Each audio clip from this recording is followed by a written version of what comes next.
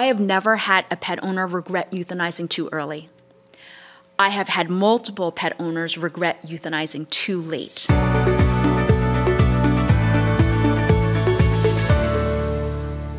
One great thing that you and I share, weirdly, is that we both get to enjoy the fact that our vice president is not only African American, but Asian. And that gets me to the question, who do you admire? Who are your heroes? So I don't want to be boring, but I'm going to say my heroes are actually my parents. And as I get older, I really trust the wisdom of my parents. My parents were Chinese immigrants. They came here in the 60s and came here for education. So they came here for their masters and for their graduate degrees. And just knowing that they came at a very tumultuous time in the civil rights era and probably experienced a lot of microaggressions and a lot of racism. And I can't even imagine not even knowing the language, coming over, starting a new life, and trying to navigate and survive. So I always view them as extremely wise. Yeah. But I'm going to put my parents as my mentor heroes. I would agree with you 1,000% that those are my heroes, and very similar to you. You know, my parents both grew up in Alabama, and both born in the 40s, grew up in the 50s and 60s, Jim Crow, the civil rights fight. You know, my father marched on Selma and was spat upon, assaulted. And so then he and my mother meet. My mother grew up in Tuskegee, which was kind of a little black haven where it was such a black community, they didn't deal with a lot of the colored versus white fountains and things like that, and my mother didn't experience as much as my father did.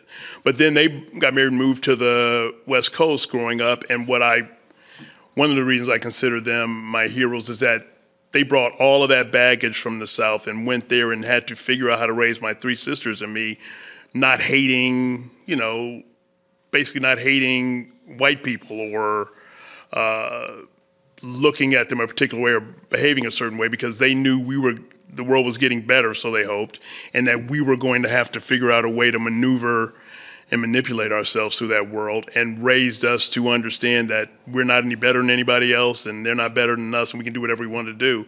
So I, every day, praise my mother and father for, my father giving me a certain sense of strength and my mother a sense of compassion that kind of helps me get through this, as does my sisters.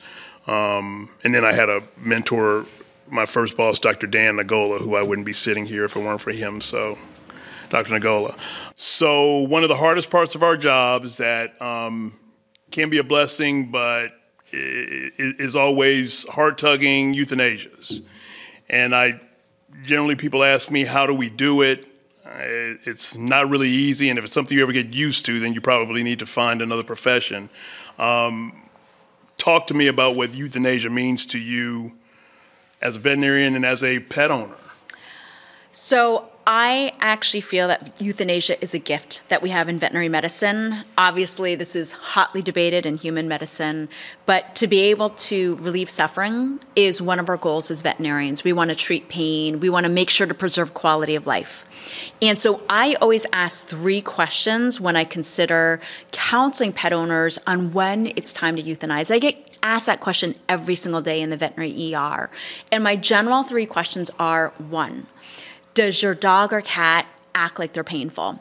Dogs and cats are going to show pain in very different ways. Dogs are going to be really clingy. They may shake or tremble. They may cry out in pain. Totally different from cats. Cats are going to have some behavioral change. They may go to hide. They may have difficulty breathing. They're going to show very different signs. So are they showing signs of pain? Second question that assesses quality of life, at least for me, is do they act like they used to even a year ago or as a puppy or kitten? If their favorite thing was playing with a tennis ball and they no longer want to play.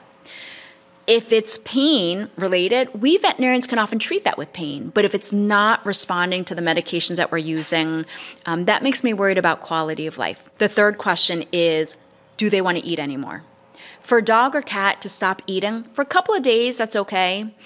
But if they fail to eat, even with really delicious food. You're tempting them to eat filet mignon. You're tempting them to eat their favorite food.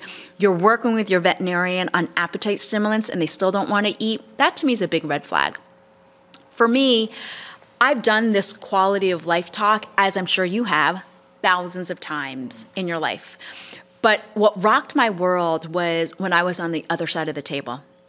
When JP, my beloved first pit bull that I ever had as an adult, was diagnosed with a brain tumor, I had to bring him into the emergency room. And when I heard the neurologist say to me, JP's got a brain tumor, it rocked my world. Because I say that every single day to pet owners. I say, your dog has cancer, your cat has cancer. But once I was on the other side of the table, it just hit home. I ended up doing a lot for him. I drove him to Colorado State University. I spent the equivalent of what people spend on a car for radiation therapy and CTs and MRIs and chemotherapy. But I got 13 months with him, and I needed that time. But the hard decision for me was, when did his quality of life diminish, where I, as a vet and a dog owner, had to make that decision to euthanize? I was shocked how much I struggled with it. I didn't want to make him suffer. I didn't want to, quote, drag it out. But at the same time, I really struggled with it, even when I had given this spiel or this talk to pet owners and counseled them so many times before. For me, it was question number 2. Did JP act like he used to? We used to live by this big city park. And JP's favorite thing of the day was to always go for this 20-minute walk around this park. And in early July, 13 months after JP's diagnosis of a brain tumor, I had to really lure him to go outside for a walk.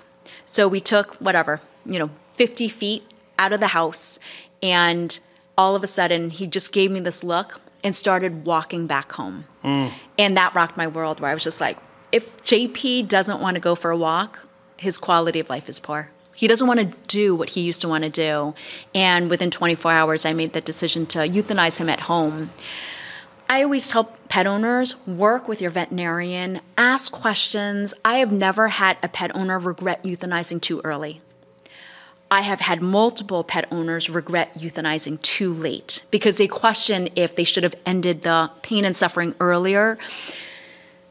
When in doubt, it's such a hard decision, and now I get it after what I battled with JP. But it is so peaceful. There are so many vets who will do it at your house, in the comforts of a sunbeam, on your dog's favorite bed. There's medications that we can give orally at home just to relax them, to help minimize the stress. So when in doubt, obviously work with your veterinarian when it comes to this really hard decision. But again, I view it as a gift in veterinary medicine to be able to alleviate that pain and suffering. Well said. I prefer to do them at home, in their surroundings, and and I tell clients when they're ready for that, if I can do it, I can do it. I mean, I've gone to people's lake houses, anywhere that's going to make it easier for them and the pet that I can get to in a reasonable amount of time. And one of the things I have done over the years, I said, get a calendar and mark each day as a good or a bad day. Any day that you feel like, is it time, is a bad day. If that comes in your mind, you got to put be there. When you have more good days than bad days over a period of time, then it's time. That's a silent agreement you make with them when you bring them into your family, that you're not going to let them suffer. And like you touched on perfectly, there have been many more clients who have regretted waiting too long. And, and I tell them, they feel like they've been selfish. And I say, there's no right or wrong way to do this. You get through it how you get through it. And my story, and I'm sure you share the stories with your clients, which help them understand that you understand better. I had a Skye Terrier years ago named Elvis, and he was my companion, went to work with me, followed me around all day when I first opened my practices. And he, as he got older, had a degenerative neuropathy and got to a point where he couldn't walk. And I am the worst client. My poor wife is my veterinarian, and she was telling me it's time. I'm like, no.